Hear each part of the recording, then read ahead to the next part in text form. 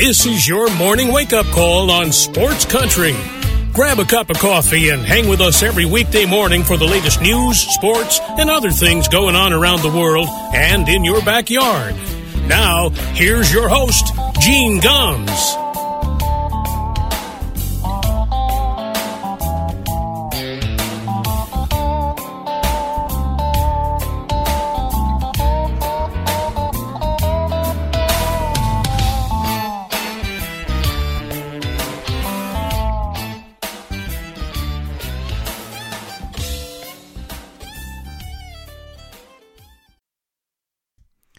Well, good morning, everybody. It is 7 minutes past 9 o'clock here in Middletown, Connecticut. Welcome to a Wednesday morning wake-up call here on Sports Country Radio. Lots to talk about this morning, and kind of an odd setup for me this morning. I've got my headset on. My wife's got something going at work. She needed a mic stand, so I had to loan her my mic stand. So we're doing the show a little different, and it's like I feel weird not leaning into a microphone, having the headset on. We had a conversation yesterday on the air about the whole Dr. Seuss thing and about how they're not going to publish 6 of his books because of some insensitive artwork. I kind of railed against it. Look, I get it, and I got some emails yesterday. I got a couple of emails. I got a text message from an old friend of mine, and I was glad to hear that I'm not alone. That there are others that think that it's strange, and kind of, it's the way we're going, and everybody gets it, including me. But you just wonder at what point this all ends as we continue to try to erase our history and try to treat everything that has happened in history through a 2021 lens. I don't know how we can do that. Here's an example. Here in the state of Connecticut, one of the school districts, South Windsor, has decided to cut the name of Christopher Columbus from the school calendar. So now, instead of having Columbus Day in South Windsor, they are going to have Indigenous Peoples Day. That's something that's been talked about for a while, as we all of a sudden are going to decide that because of the way attitudes were and how Christopher Columbus's attitude was and so many other people in that time towards Native Americans and the racism involved and the cruelty involved, that we are now, because of that, we're just going to pretend that all the other stuff he did and how he helped found the North American population here, the European influx of population, I should say, because obviously the indigenous people were still here. But because of that, and because of what was going back in the 15th century, we are now going to erase Christopher Columbus. That's what we're going to do. We're going to erase him. We've already had so many statues torn down here in the state of Connecticut, and they're like, okay, well, we're going to pretend Columbus doesn't exist. I was really glad to see here down the road in New Britain, the town council or the city council voted to remove the Christopher Columbus statue that's prominently displayed in town, and the mayor vetoed it and said, nope, don't think so. And they couldn't override her veto, and so that's still there. Look, I get where everybody is today, and I'm not saying that people's views on that a lot of this stuff that happened in the past is wrong. We know it was wrong. We know racism is wrong. We know cruelty is wrong. This country was founded on moving Native American people out of their homes so the Europeans could come in. Where you and I live right now probably was where Native Americans lived. If it wasn't for that, we wouldn't have the United States. Should we cancel the United States? It's been recognized that we treated Native American populations badly when settling this country, but I don't see anybody disbanding the United States of America. We're picking and choosing, and it's just maddening. And not only and see, here's the thing. Now we want to include everybody, and everybody should feel welcome in this country. I get that. Whether you're from a Latin American country, whether you're from Asia, whether you're from India, you should feel welcome here. But at what point, do we stop trying to appease everybody? In addition, by the way, to South Windsor getting rid of Columbus Day, they decided to add another day to the school calendar called Diwali, which is celebrated by Hindus.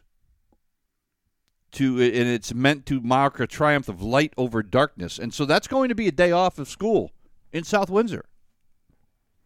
Now, I'm not saying there's anything wrong with Diwali. I'm not saying there's anything wrong with the Hindu religion. But at what point, look, are we going to start taking everybody's religion and everybody's beliefs into account and start having days off for everything? Where does it stop? What if we decide one day that the Catholics were all wrong, and are we going to cancel Christmas? I just don't get it.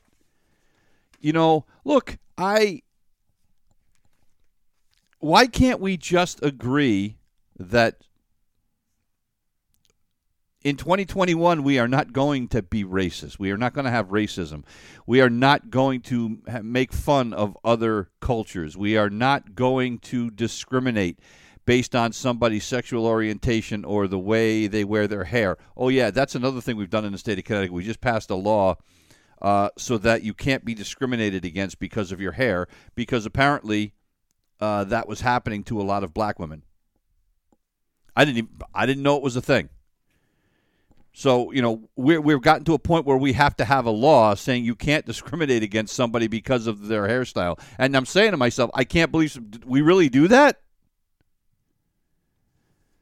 I guess we do. I guess I am so sheltered. Well, working from home for the last, few years, I guess I've been out of touch. But but at what point do we just recognize that the stuff that went on in the past was not necessarily the right thing, but that it was the way society was across the globe at that time? Why can't we just recognize that and move on instead of trying to pretend by making it go away, by taking away Christopher Columbus statues and by not printing Dr. Seuss books and whatever? Why can't we just agree that we don't do that going forward? It happened in the past. It is what it is. Just like slavery is what it is. Why can't we just move on from that? Why do we have to continue to pretend or erase it? There's so many things about history we don't even teach in classes anymore in high schools. And yet people are outraged about everything. Why can't we just teach it in our schools? Look, this is what happened in society, not just in America, but across the globe. Teach it, make sure kids understand it, and then we make sure it doesn't happen again. There's that old saying, and I have used this before. Those people that forget about history are doomed to repeat it. If we continue to cancel everything so that there is no more reminders of things that might have been wrong, we are running in danger of repeating things that happened in the past. Why can't we leave the Christopher Columbus statues there? Why can't we leave the Confederate statues there? And instead of taking them down, why can't we just put up appropriate signage that says, hey, this is what Columbus did. A great thing. He came across, the ocean and founded, North America and, for the Europeans. But this was the other bad things he did. Why can't we just do that?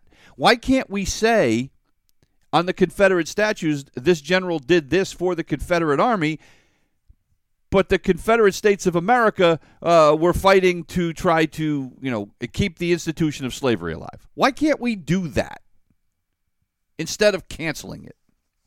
I just don't get it. But I thank those of you that emailed me yesterday. I thank my friend Tom for the text messages yesterday. Again, Dr. Zeus has written some great books. I read them to all my kids, and many of them. I don't, it's not going to make it go away. And Theodore, Geisel, who wrote the books, I don't believe was a racist. It was just, it was a way for people. One of the things in one of the books, they portray a guy from China with, slanty eyes and hold a bowl of rice and chopsticks. It was just, something that was common back, 50, 60 years ago. I mean, I get where people might find that offensive now. But many of his books have so many positive messages, and all of a sudden people are like, oh, man, Dr. Zeus, boy, what a bad dude he was. No. All right, enough of that. But, again, I just wanted to take a minute to thank everybody for contacting me yesterday. This isn't really sports, but it kind of is. State of Connecticut, of course, with all the pandemic stuff going on and people figuring out how they're going to eat and et cetera. But we had to tackle the big topic of sports gambling in the legislature yesterday. I really love how that's so important to our lives right now. They passed a deal yesterday. They struck a deal with the Mohegan Tribe that would expand gambling in Connecticut, not only adding sports wagering, but also adding online gambling that can go to your cell phone, from poker to the lottery. It can all be done on your cell phone eventually. Maybe by the end of this year, but probably by the start of next year. And we're going to have, and the Connecticut Lottery, by the way, is going to operate its own sports betting and online gambling that's going to compete with Mashantucket and the Mohegan Sun Tribes. I mean, are you kidding me? I mean, gambling has become so big in this country. And look, if you want to gamble, it's your money. I'm not a gambler. I'm just not. I can't afford. If you can't afford to lose it, don't gamble it. Maybe if I was loaded, maybe I would, but I don't think so. I like holding on to what's mine. That's just not my idea of fun. But be that as it may, if that's what you want to do, that's fine. But to me, gambling on sports, it's insane. And look, I've got a lot of friends that do it. And what you could say, well, you play fantasy sports, and but I do it for free. I do it. There's no money involved. That's completely different. But they expect that it could bring in $200 million annually to this state. And I keep thinking about that. It's going to bring in $200 million of tax revenue to the state for online and sports gambling. And yet we have people in this state that are struggling to survive. And you're like, that $200 million that the state could get in that tax revenue, boy, it could be better spent in other places. But, if that's, it's your money if you want to do it. But it's just, we got so many other things to worry about, and we're spending time worrying about sports betting. Which, by the way, the Mohegan Tribe is on board. The Mashantucket Pequots are not. That could end up in a lawsuit. I'm not even sure why, the state has to negotiate with the tribes to begin with. Supposedly the reservations are sovereign nations and they can do their own thing. The state should be able to do whatever they want without the tribes being on board. But anyway, so the state of Texas has decided their governor, by the way, look, I don't live in Texas and I will never live in Texas, but I'm just going to say, and forgive me if you're listening from the state of Texas, your governor sounds like a moron. He just does. I'm sorry. But he has decided that all restrictions for the pandemic are over. There is no more, you don't have to wear a mask, restaurants, everything. He said yesterday, everything is open 100%. Go for it. Have a good time. And look, I get where numbers across the country are coming down, but there's still a lot of infections in Texas. Their positivity rate is much higher than it is here in the state of Connecticut, where we're at about 2.5%. And they had a massive outbreak, the last few months. And yet he's like, before we even have a handle on all the vaccines, right now we've gotten about 10% of the population in the country vaccinated. And yet this guy's like, the pool is open. Seems a little premature to me. And right after Texas does it, the moron in Mississippi does the same thing. So, and look, if that's what you want to do, go for it. And here's the question I want to ask you. If they decide in the state of Texas that they are going to have a concert tomorrow, inside, 30,000 people can come to this thing. Don't have to wear a mask. You can do whatever you want. Party's open. Are you going? Are you going to go? Do you feel comfortable enough with what your governor is saying and that go for it? Do you feel like you want to go? I don't think I would. They're talking about in the SEC in Alabama and Texas A&M that they're planning on full stadiums for the new college football season starting in August. Are you going to feel comfortable going to a full stadium? I don't think I would. Not yet.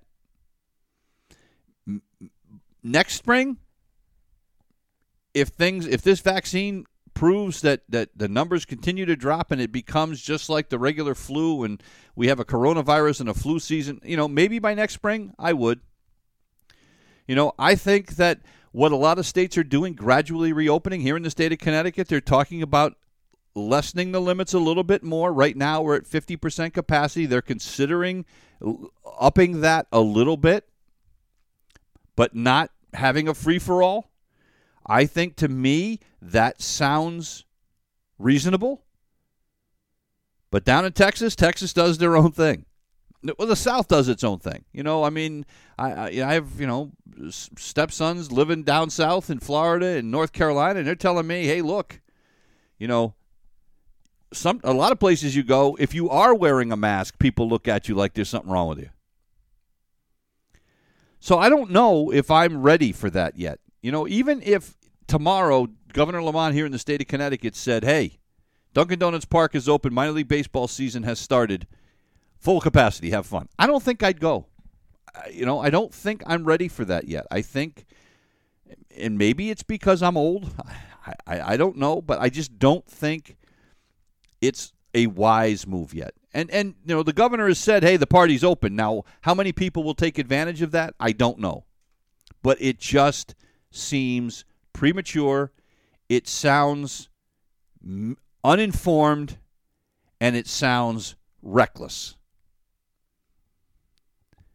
The states have the rights to do what they want. The governor can do whatever he wants, but I don't think it's a good look for the state of Texas. I don't think it was a good look for the state of Mississippi. And I hope that people are smart about it. And I hope that the decision that he has made doesn't result in a spike. We aren't at a point yet, folks, where we're on a nosedive with the number of cases in this country. It has plateaued a little bit, but it has not started to rapidly dive. It has gone down, but we have plateaued. Until I start seeing things steadily over the course of several weeks going downward, I would be very, very cautious about going to things like that. Going to restaurants, going to sporting events. I'm not ready for that, and I don't.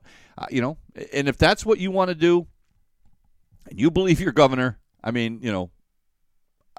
wish you luck. But it just seems to me that we're rushing things, and I like the fact that around Major League Baseball, we're looking at capacities of anywhere between 10 and 25%. If that is what we have for the first half of the season or so, I think that is reasonable, and I think it's great. I think it's better than what we had last year. And then maybe as we go on the course of the summer and into September, and they can increase that, I think that would be great. But I don't understand the rush. We've waited this long. What is the rush? Okay. Got the venting off my chest, and now let's get to sports from yesterday. The Boston Red Sox finally won a spring training game. Means absolutely nothing. But here's the takeaway from yesterday. Number one, no errors. They had 5 errors in the game the day before that and 2 errors in their opening game. So they had 7 errors in the first 2 games. No errors yesterday. Awesome. They hit the ball. Another good sign. The Red Sox with 4 home runs yesterday. Kike Hernandez hit one. Yara Munoz hit one. Jared Duran, the young phenom that everybody thinks is going to be the Red Sox center fielder of the future, had one, and Rafi Devers hit one. It was good to see. Devers actually made a couple of nice plays at third base. So, if you're a Red Sox fan, a lot of things to look at positive yesterday. J.D. Martinez had a couple of hits. So there really wasn't anything to take away from that was bad. Martin Perez made his first appearance in the spring. 2 scoreless innings. Looked good. The only thing he did wrong was on the opening batter, he didn't cover first base. They ended up with an infield single because he didn't get over. Garrett Whitlock, the kid they got from the New York Yankees, who is coming back from an arm injury, looked good. Pitched a couple of scoreless innings as well. So plenty to be positive about. Ryan Weber, by the way, who was part of the Red Sox disaster last year, pitched the last 2 innings, gave up three hits and 2 runs. Did strike out 4, but again, got hit around a little bit.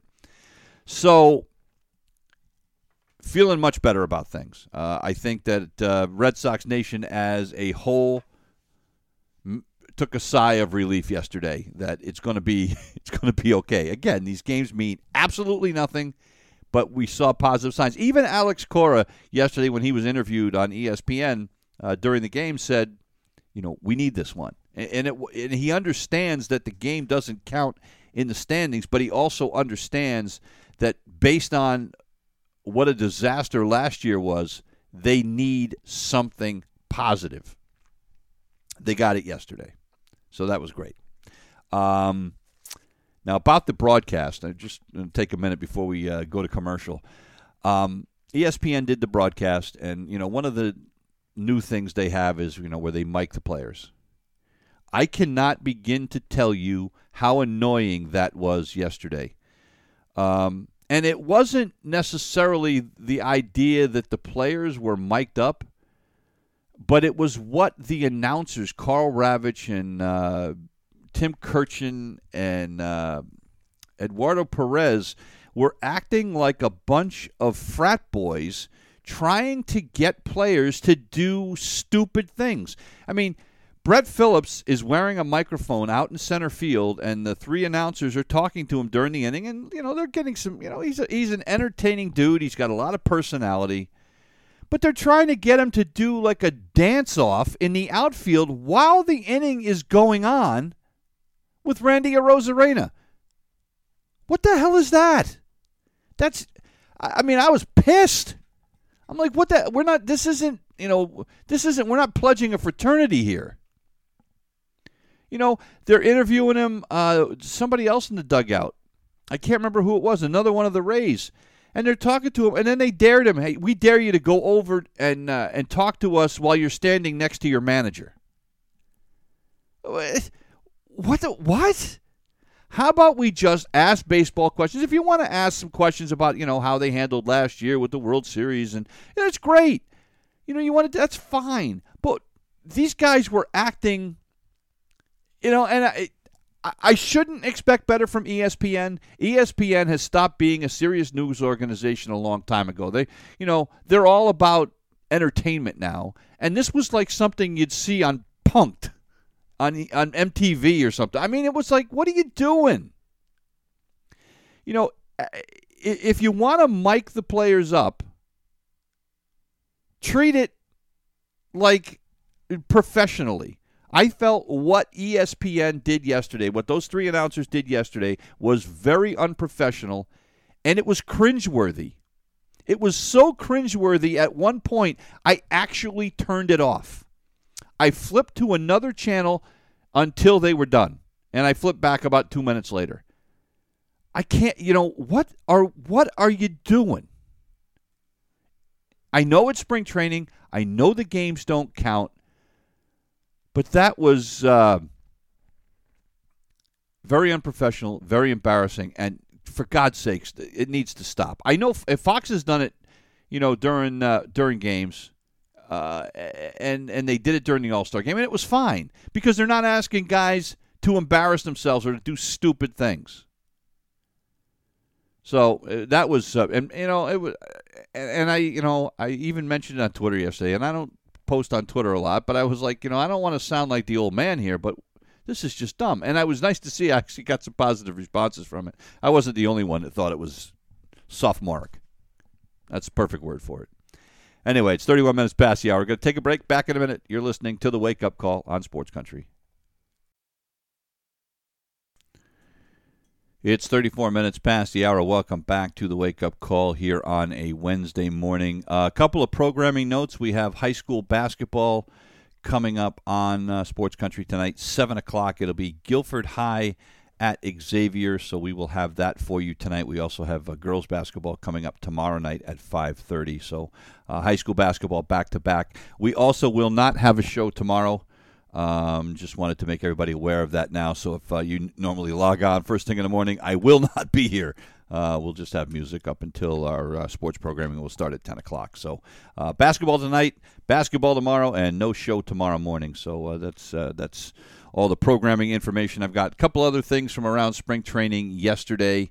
The Yankees with a win over the Baltimore Orioles again. Who cares? Things of note in that game for the Yankees. Jordan Montgomery pitched through a couple of innings. Looked okay.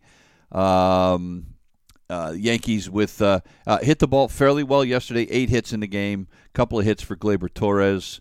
A couple of runs batted in for Ford. LeMahieu continues to hit well. Aaron Judge had his first hit of spring training. So nothing earth-shattering there. The Astros and the Mets, the good news for the Mets, Marcus Stroman on the mound yesterday. First time he had appeared in a game in over a year because he opted out of last year. Threw 2 scoreless innings, struck out a couple of guys. Another interesting guy that pitched for the Mets yesterday, Jordan Yamamoto, young kid from that pitched for the Miami Marlins and was released.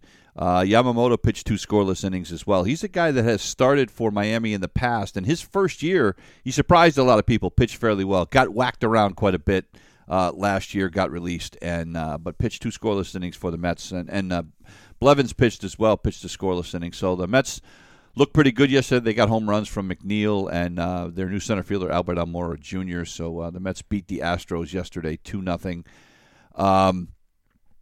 Hunter Green, number 2 prospect in the Red system, made his first appearance in a big league spring training game.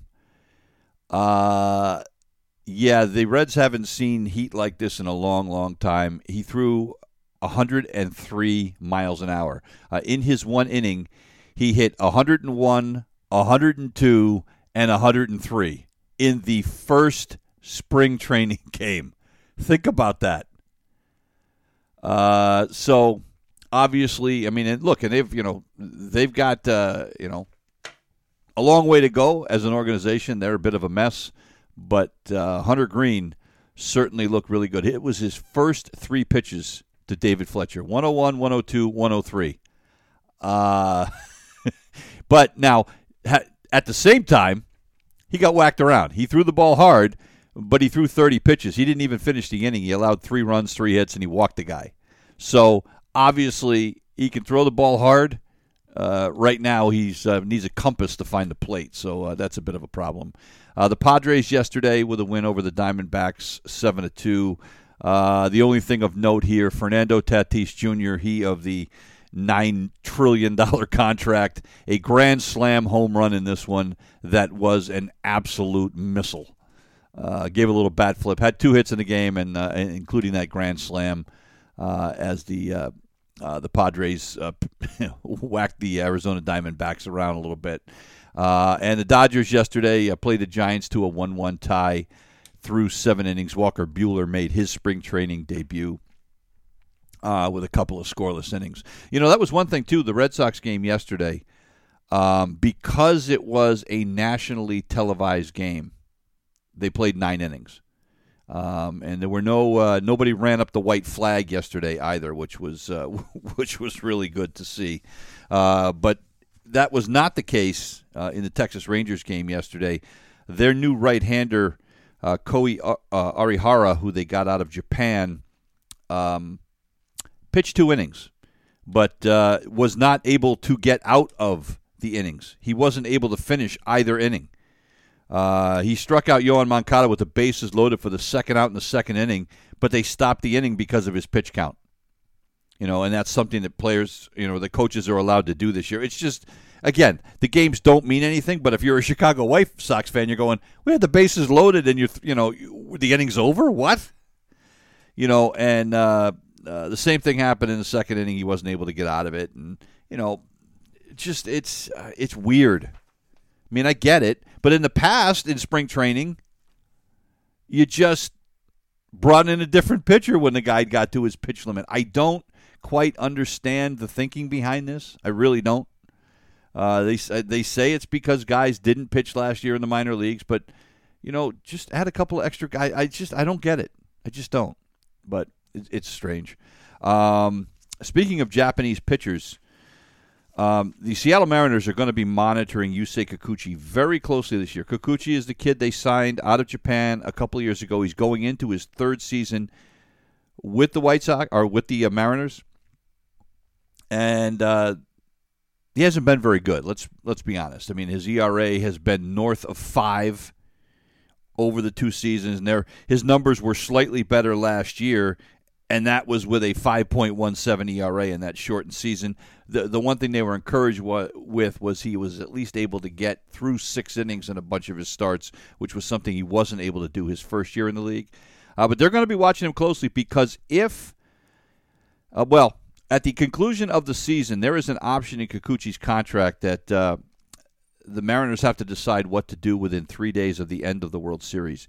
And if they decide to pick up that option, they have him through the 2025 season. That will cost them $66 million. So we'll have to watch that pretty closely because, as I've said, Japanese pitchers are a mixed bag in Major League Baseball. Sometimes it goes well. Sometimes it doesn't. The Red Sox, of course, have Sawamura, the new kid they signed from Japan. He is the first Japanese player they've had on the team in 5 years, and they have had some success. Koji Uehara, of course, was their closer for a while, did well. They had a couple other guys. I can't remember the other reliever that they had that wore the necklace and was never looking at the plate when he threw the ball. And he had some success for a couple of years, but then he flamed out. Hideo Nomo's had some success. Of course, Masahiro Tanaka with the New York Yankees. But by and large, Japanese pitchers have not been lights out in Major League Baseball. The hitters, to me, have much more success in Major League Baseball than Japanese pitchers do. The other thing that came out yesterday, and this is just gross. And the fact that this guy was allowed to stay in baseball for as long as he did is amazing. New details have come out about Angels pitching coach Mickey Callaway. Now, of course, Callaway has been suspended, but this is a guy that, with the allegations, the story came out in The Athletic yesterday, and he is accused of making unwanted advances towards women, sending them naked pictures, saying suggestive and lewd things. Information has come out that this goes all the way back to his time in the minor leagues. And it was supposedly one of the worst-kept secrets when he was the pitching coach for the Cleveland Indians, and the Indians are being accused now of covering up Callaway's behavior to the point where, Callaway was known in the organization as, and excuse my language, but he was known as Dick Pick Mick. That's all you need to know. If that's how your people in your organization are referring to you, that's incredible. And this has now involved Terry Francona, their manager, who was the manager when Callaway was their pitching coach. There has been allegations that Francona helped cover it up. Now, Francona obviously denies it, and he said that they're cooperating with Major League Baseball, but he said it's just not true. But it's gotten so bad that Francona's own kid, his son Nick, posted on Twitter after he read the story. He posted on Twitter about it and mentioned that he had confronted his father about it and said that the Indians are clearly in the wrong. And now, of course, Francona comes back and he's like, yep, I love all my children unconditionally. And he says, as you could imagine, that's a difficult thing to see. So to deal with it publicly is hurtful. That's going to be a fun Thanksgiving dinner at the Francona household, isn't it? Your own kid is throwing you under the bus that you may have been involved in a cover-up here. I don't know. I mean, obviously, Callaway is never going to work in Major League Baseball again. He's a guy that, longtime pitching coach, very respected, was hired away from Cleveland after the 2017 season to manage the Mets. He ended up getting fired after a couple of years because he wasn't very good. And by the way, his behavior continued into New York. And then he was hired on as the pitching coach for the Angels after that until everything came to light.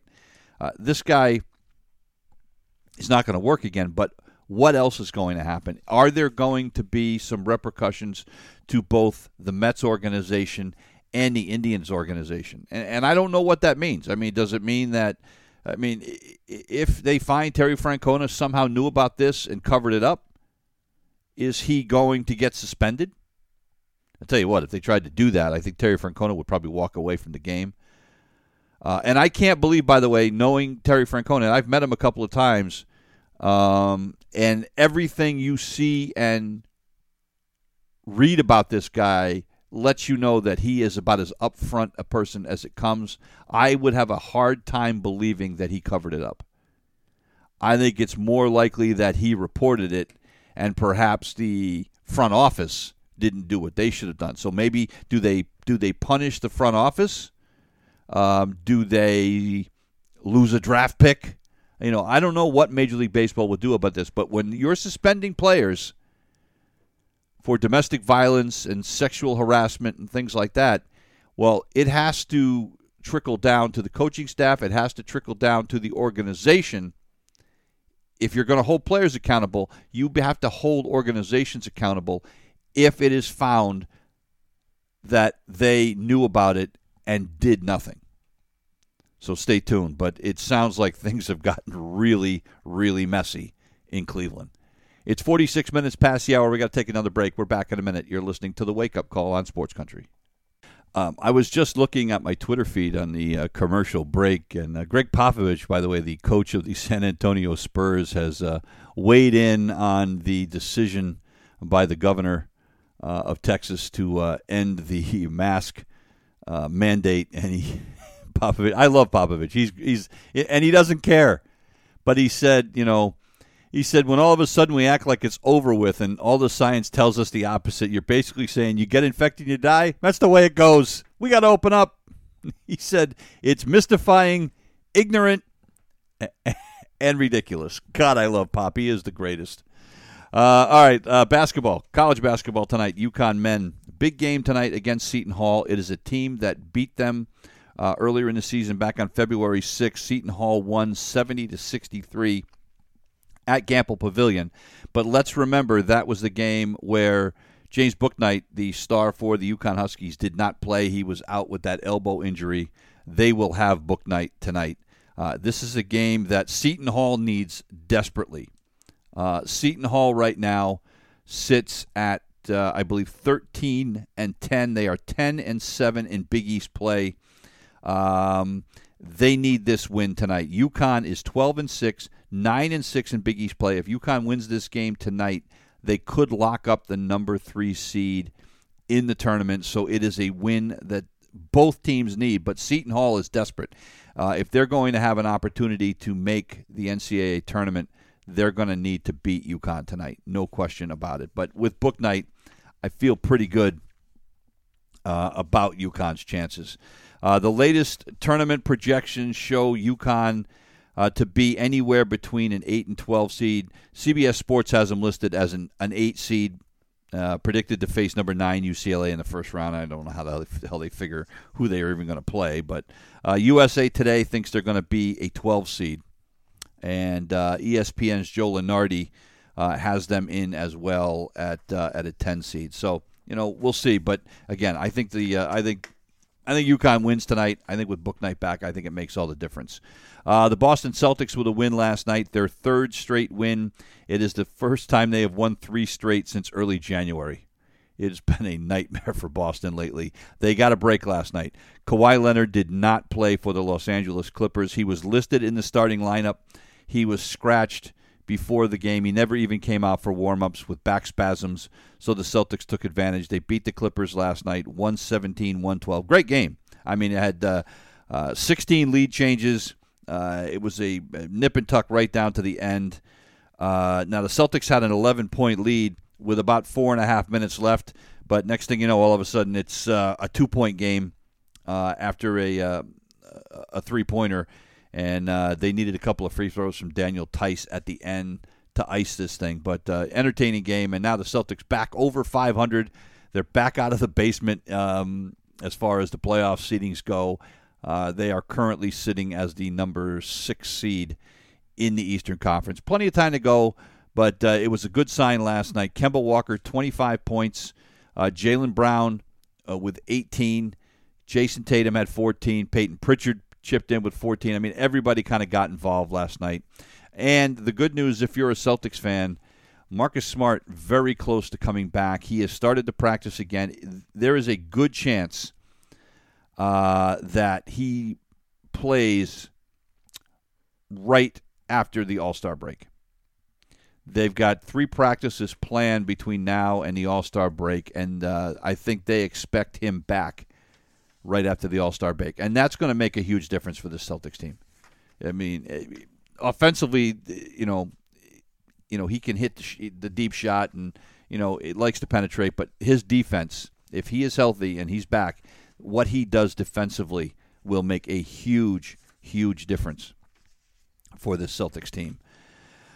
Big game in college basketball last night. Michigan, in the latest top 25 poll, moved up to number 2 for the first time, supplanting Baylor.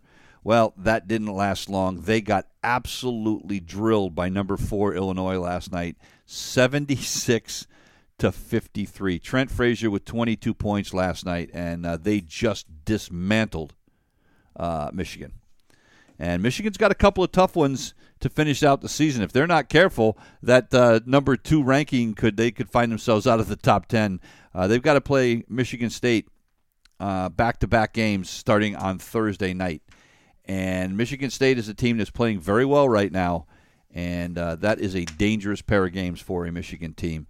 Hockey tonight, the Boston Bruins in action, and it's going to be an interesting one. Zdeno Chara, their longtime captain, who the Bruins decided not to re-sign. He signed on with the Washington Capitals. He is back tonight, the Capitals in town, so that'll be something to watch as well. And the Pittsburgh Penguins were without Sidney Crosby last night against the Flyers because he has been placed on the COVID-19 protocol list.